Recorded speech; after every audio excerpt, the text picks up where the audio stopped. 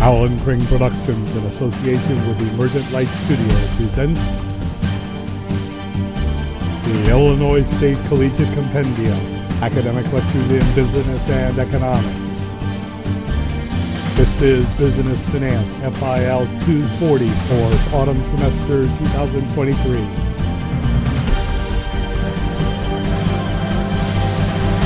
Today, capital budgeting.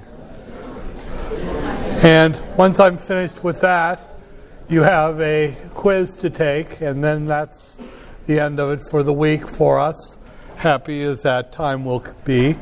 And the topic today is actually mostly just Excel, and it's not even the kind of thing you would do use a template. We'll walk through it, and I'll finish it up on Monday. I'll extend the deadline for the homework for Chapter 11, just so if you haven't gotten it done, you'll get it. And this is a repeat of things that I've covered before in the class. This is just the formal version of it.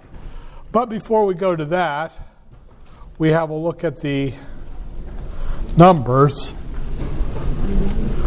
such as they are, one of those uninspiring days. The markets are just basically having no information positive or negative right now. As you can see, the NASDAQ was up a lousy 0.08%. The S&P 500 was up an even lousier 0.1%. And then the Dow was down a little bit. If you look at the volume on the S&P 500, it was a little more than half of the normal volume. It's just that the money is staying off the grid right now as far as investments in securities go. And if you look on the bright side, crude is just taking a dive. It's so far down. And that will inevitably, within a week or so, bring gasoline prices down, which are unusually high for this level on the crude oil prices. The crude oil is just flowing. It's on the tankers. It's in the refineries. It's just a lot of it. And gold, of course, is collapsing because there's just no reason to believe that the economy is in some severe crisis. It's actually in very good shape, as you'll see over here. The 10-year bond, the yields are dropping precipitously. And that, of course, is good because as the yields on the benchmark go down, so will go down other interest rates. We'll see home mortgage rates going down. We'll see car loans going down. Interest rates on big-ticket items of other kinds going down. So that will make the economy stronger, and especially going into the Christmas season, that's a good idea to have a robust economy, lower interest rates. Most likely those interest rates are easing back because the expected inflation is finally beginning to drain out of the economy, and specifically out of the risk-free rate, which is the base of all interest rates, as I showed you earlier. This isn't hard to see. It's just that the tight monetary policy takes a while to bring down the expectation of inflation. But it is happening now, thank heaven. Now, the currencies are just sort of bouncing around in their own little world here. Not euro and the pound are not doing much. The yen is depreciating against the dollar. So I'm not sure what that is. But anyway, going over here to the other side of the other parts of the world, Tokyo just didn't have much to do. It had another one of those spikes at the opening. It was up, and then it just sort of piddled its way down until it finished 0.33% down for the day. That's nothing spectacular, but it's still, there's just sort of a sourness in the in Tokyo. And of course, you've got the London doing its thing, not as severely as it has been, but just goes up and down, and it kind of ends up almost where it started, which is sort of what happened over here with the these indices, so there's sort of a global sort of directionlessness, if there's such a word, for what's happening right now in the world economy and in the economies of the developed nations of the world. Now, quickly, just looking at a couple of stocks just to keep you fresh on this. Let me start out with, let's try Verizon. Verizon is a low beta stock, and it's, as you can see, 0.37 beta, very safe investment in a well-diversified portfolio, and it has the PE ratio is indicating that it is noticeably undervalued. So, and it pays that's a whopping dividend. So if we looked at the 1-year holding period return, just to make sure that you don't forget about that, if you bought it today, then the projection is that in 1 year, the stock price will be $37.26, divided by your investment 1 year earlier, today, of $35.77. Then you always subtract 1, and then you multiply the result by 100. So you've got, that's the capital gain. In other words, what your percentage you'll make off the stock going up in price. And it's a lousy 4.17%. Well, that's a low beta stock, so that's not surprising. But you add in that dividend yield of 7.46%, and this turns into something of a gem. I mean, you've got a total holding period return, stock price going up, and the dividend check of 11.63%. That's not shabby at all. That's a decent price increase, decent return, especially for a very low beta stock like Verizon. So, one more. We'll look at Procter & Gamble, another low beta stock. Now, Procter & Gamble, its beta is a little bit higher than Verizon's, but it's still a very safe stock at 0.46 on the beta. Not as undervalued. It's still a little undervalued with a PE ratio of 24.43, but it's quite profitable, $6.14 a share. But that dividend is actually not very impressive compared to Verizon's. It's actually a more normal dividend yield.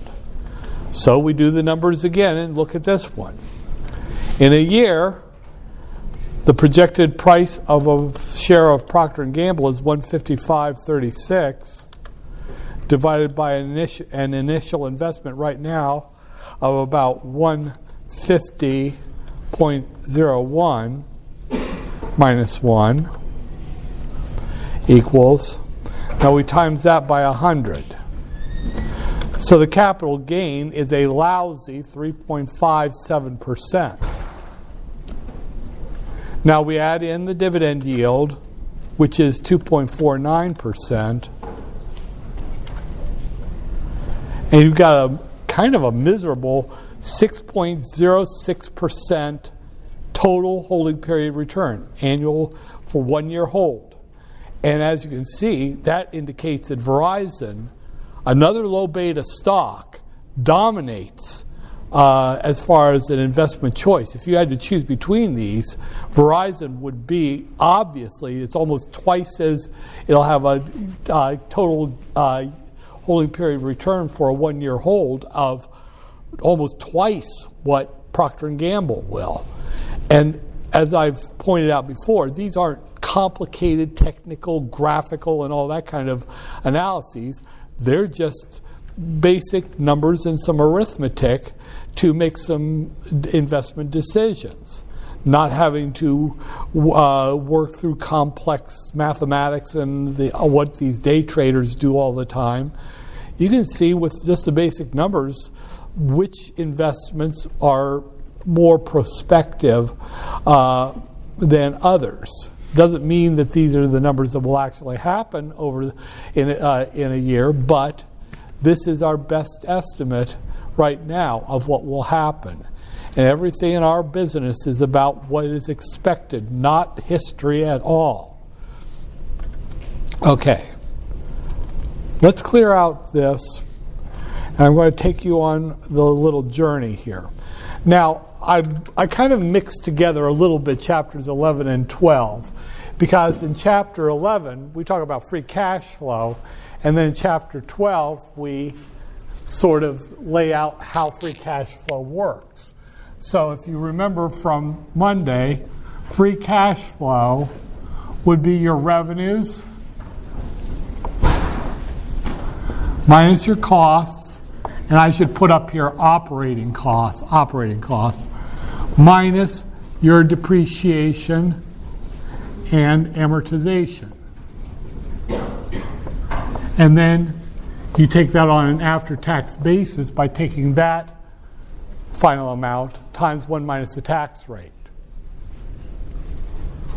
This mess right here, revenue minus operating costs minus depreciation and amortization, all times 1 minus the tax rate. We call that NOPAT. So, free cash flow is NOPAT, and then you take away the actual capital expenditures.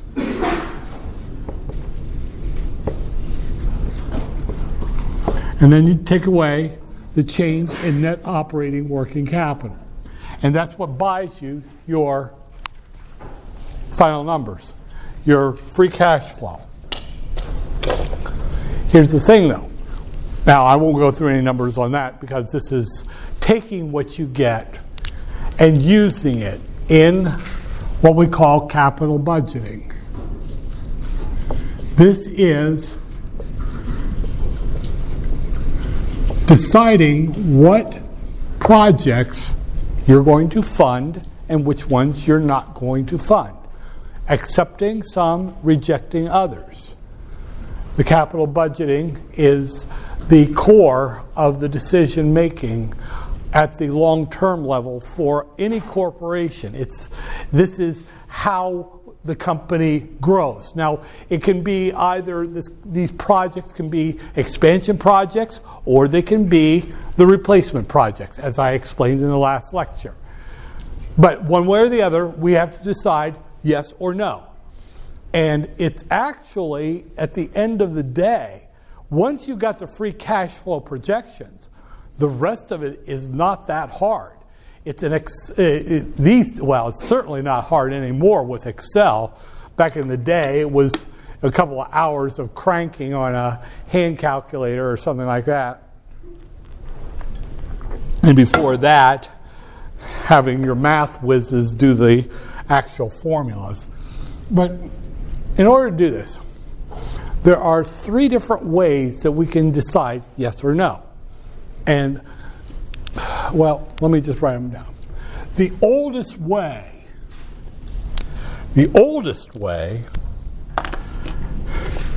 is quite literally ancient.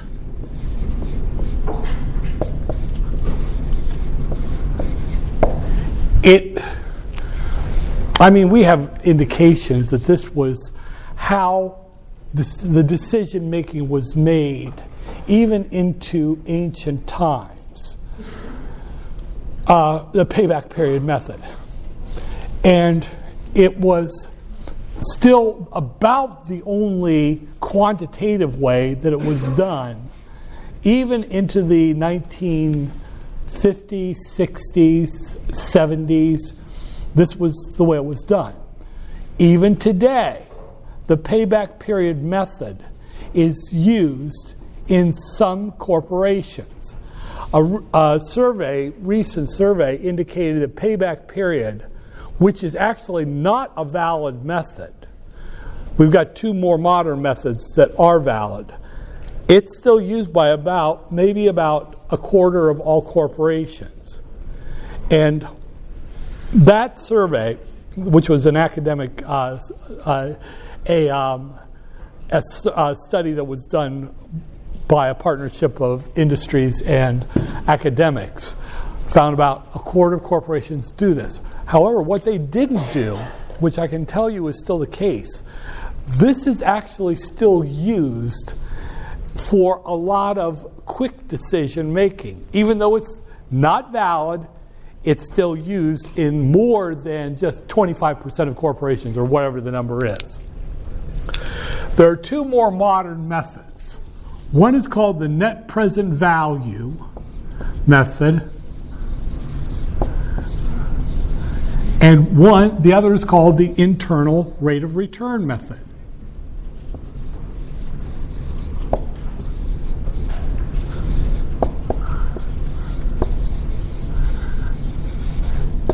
Now, as a side note, the more valid method is the net present value, NPV method. It is what we call, well, I won't get into that, but okay. The internal rate of return method has a couple of flaws in it, but it's still miles better than the payback period method. The reason net present value is not as popular is that you have to do a little more calculating in the net present value method. You have to do a calculation before you do the net present value to use the net present value method. But I'll get into that in a little bit. The best way to do this is to just show you an example. Let's take just a project. And I'm going to write a table, and the year on the left side, and the free cash flow on the right side. And we'll do a 5-year project down the left column, 0, 1, 2, 3, 4, and 5. Now, the start of the project, going back to what we talked about in the last lecture, let's say it's negative $250,000. That's your initial investment. That includes all of the buying the facilities, the computers, the desks, the work tables, and whatever. Everything is right there on the front end. And you go out, you get the bids, you lay out everything you're going to need that's capital. In other words, long-term expenditures. You get the bids from the different suppliers, you get the low ball bid, and you add them up. There is the capital expenditure. But there's also going to be other parts too, because as I had mentioned before, you're also going to have in that year before you light up the sign, you're going to have to build up the inventory. So there's going to be an increase in net operating working capital, which would be another cost, because you have to buy the inventory before you can even start the operation. There's a story that comes right out of here, out of the area where, not out right here, but it was not too far from here, I believe, that there was a group of entrepreneurial types. They decided they were going to open a restaurant, kind of a higher end restaurant. Well, they got the capital expenditures and built the restaurant, the frying surfaces, the refrigerators, the freezers, everything. But they opened the store, they'd forgotten to add to buy inventory. So customers were coming in and they didn't have any food when they did their grand opening day. So there you go. It's one thing for your capital expenditures, but you also got to remember that you're going to spend money by increasing your net operating working capital. They did put it in the inventory, and so the restaurant closed the first day and it didn't open back up. It seemed that a lot of the fancy people who would have went in there were a little miffed that there wasn't any food to sell them. Okay, so now and then you're into the life of the company. Let's say the first year, your introductory, $30,000 you pull in. Well, you're cruising along now. You got your introductory. And then you go into your growth phase, $80,000. and you top out at 120,000, you're still cooking. Now you've gotten maturity and you're into your decline. 4,000, 40,000. And then you have your last sales in year 5. You also sell off the last of your inventory, which you don't replace, so that depletes net operating working capital, which is a cash inflow. And then you have your salvage value, and let's just say after-tax salvage value is $25,000. And your revenues and your decrease in inventory, that pulls in $25,000 on the back end year. Now, there we go. There's your numbers. Now, they're easy here, but that's in reality, you would be doing projections. Usually, you project revenues, your base revenue, and then you start projecting percent increase in revenue. And then all of the other numbers, kind of the lazy way to do it, but this is really how you do it, how it's done. You take those as percentages of revenue. Okay, our operating costs will be 40% of revenues in every year. And then our depreciation and amortization, we can do that off those depreciation and amortization tables, or Excel does it. And then down the line, you can get everything generating to get your projected free cash flows. Once you get the hang of it, and if you've got a model in Excel to do it, it's not bad at all to do it. It used to be a real pain in the butt. But anyway, there they are. You got a 5-year project, and this is its profile. Now let me take you through the first of the methods. Payback period. The payback period starts with an assumption which is the deepest of all the flaws in it. A corporate policy will be in place. For example, let's say that the payback period, according to corporate policy, is 3 years. Now, what that means is that in this corporation, any project would have to pay back the initial investment in 3 years or less. So if you look at this one, at the beginning, you're down $250,000. After the first year with $30,000 coming in, you're now down $220,000.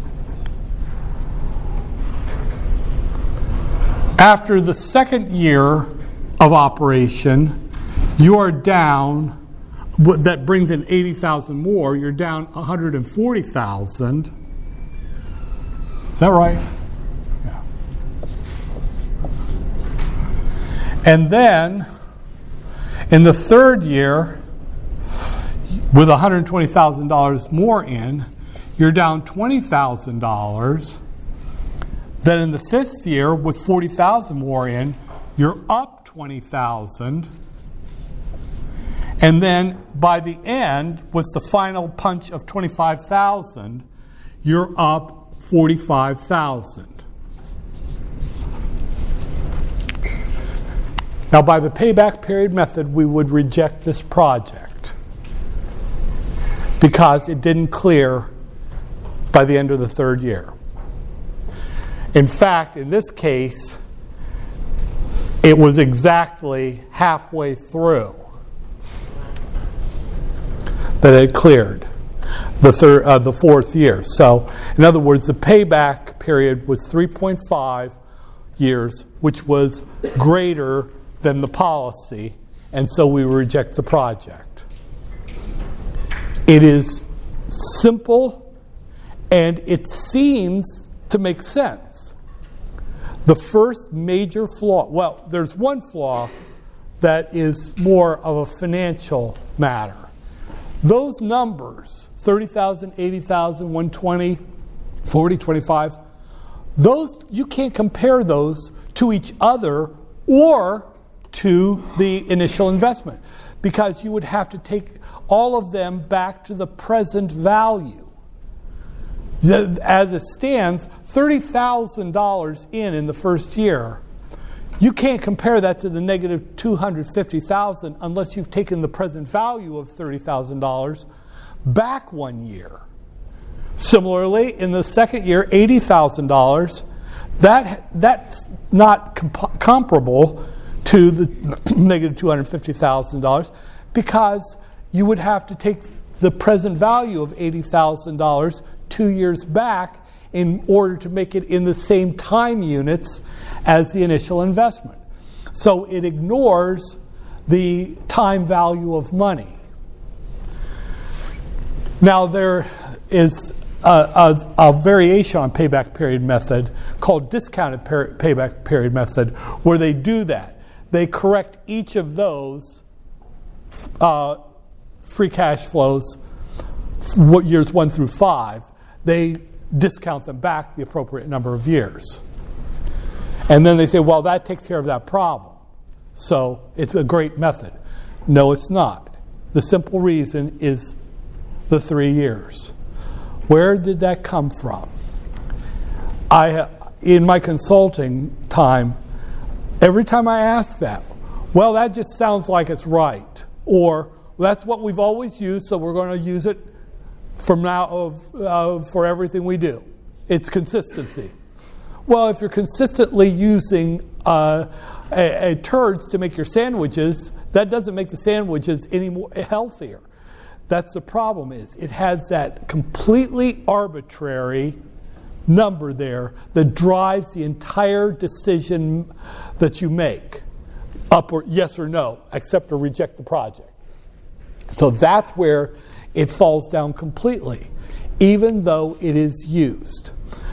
And as I had said before, and I'll make a mention of this, it was almost 2 years ago. I was at a dinner with some executives of a company out of Peoria, and the Treasury, the second in command at in their Treasury, the Finance Department, was talking about having to lecture this one of her subordinates who had a project. It was a low-cost, quick project. It was going to cost about $25,000, and he said, and this executive would say, "Well, you just think about it. It was going to pay. It was going to make $10,000 the first year, and then $10,000 the second year, and $10,000 the third year. That's 3 years before it pays off." And I thought, that executive turned it down using a mental payback period method. Didn't calculate net present value, anything like that. Just did a mental calculation of a payback period and rejected the project, even though the company itself uses internal rate of return for capital budgeting. So it's more widespread than just what you might see in official surveys. The payback period method seems to make sense, but it doesn't, because one, you're not discounting, and two, you're picking an arbitrary number of years to cut off as a cutoff. So there you are. That's that one. Along comes the 20th century, the last half of the 20th century. And it was not embraced well at all, really, until I would say the 1990s. These two more modern methods, net present value and internal rate of return. And I was in the fray at the time when the transition was being made. We were teaching it in classes like this, these two new methods, and then they were filtering out into corporate, and they were bringing the new ways, the new technology of decision making with them, and then it started to creep in. So you are the inheritors of that first wave in a generation or so before you. But here's how net present value works. I'll do internal rate of return on Tuesday, or on Monday of next week. But the net present value is just gloriously simple in theory and also in Excel. The only problem with and this is one that the internal rate of return method doesn't suffer. But unfortunately, the internal rate of return method is weaker because it doesn't do this warm-up. You see, the internal rate of return method needs a discount rate. You have to discount cash flows. So what percentage do you use for the discount rate? Most corporations take the lazy approach. They just say, well, we'll use the weighted average cost of capital. That's a bad idea, because the weighted average cost of capital is measuring the overall risk of all the projects of the corporation as a portfolio. But as I had fussed about on Monday, we're supposed to sandbox new projects. They are not part of the company yet. They have their own risk. Now, a project might be less risk than the overall risk of the company, in which case the WACC would be a number too high. Or this could be a riskier project than the typical project of the company, the average project of the company. So the discount rate you use would be higher than the weighted average cost of capital. So, but one way or the other. Now, a better method to get the right discount rate for a project would probably be to use the capital asset pricing model.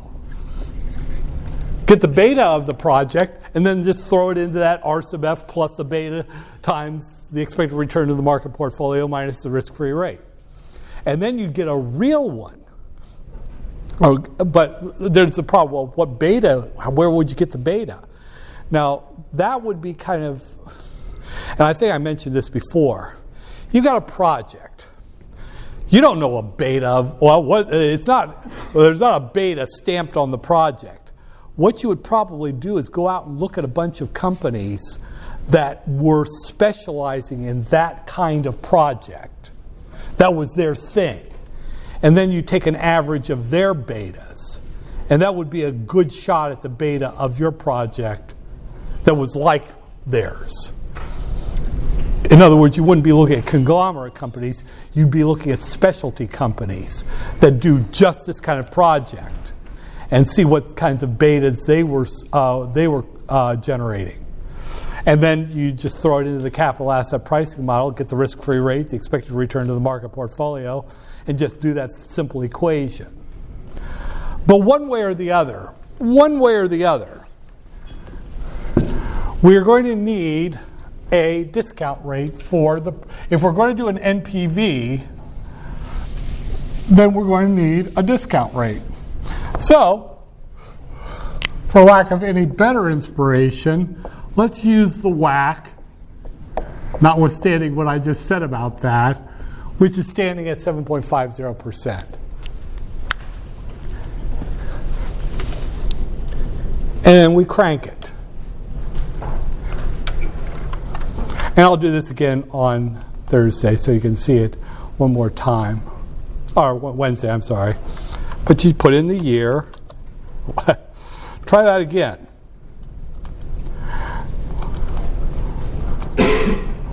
Year, free cash flow, discount rate. Year 0, 1, 2, 3, 4, 5. We put in the free cash flows, which would be negative 250,000.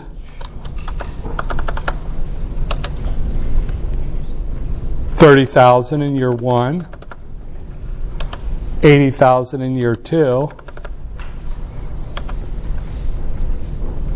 120,000 in year 3, 40,000 in year 4, and 25,000 in the terminal year. And we put in a weighted average cost of capital here of 7.5%.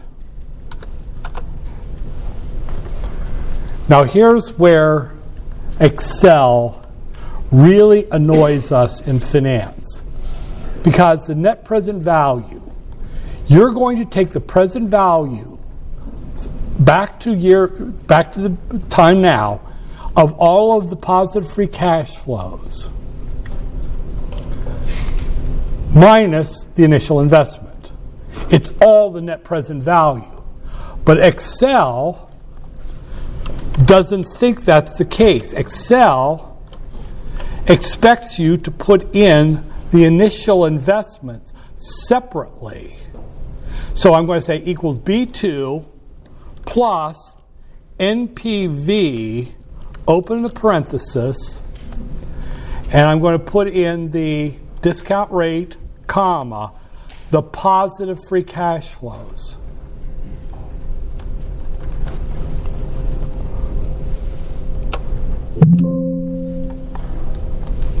What did I do wrong there? Oh. We reject the project. It's got a negative NPV. It's simple. If NPV is positive, accept. If NPV is negative, reject. That's all there is to it. And notice how quick it is in Excel. I want you to notice something. Suppose that I had said, well, actually, the discount rate should have been 6.00%. Oh, look, the NPV becomes positive. In other words, the NPV is inversely related to the discount rate. You lower the discount rate, the NPV goes up. So if I use 6.00%, I accept the project because it has an NPV of $621.12. So there you are.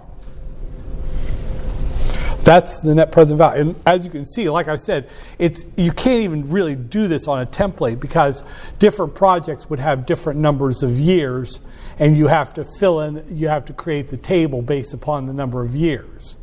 But it's really straightforward. That's all there is to it. And the internal rate of return is even easier because the internal rate of return, you don't need a discount rate. It generates a discount rate, which is also its greatest weakness too. But anyway, that's all I have as far as the lecture goes. You now have a quiz to take. And once you're finished with that, that's all I have for you today. I thank you.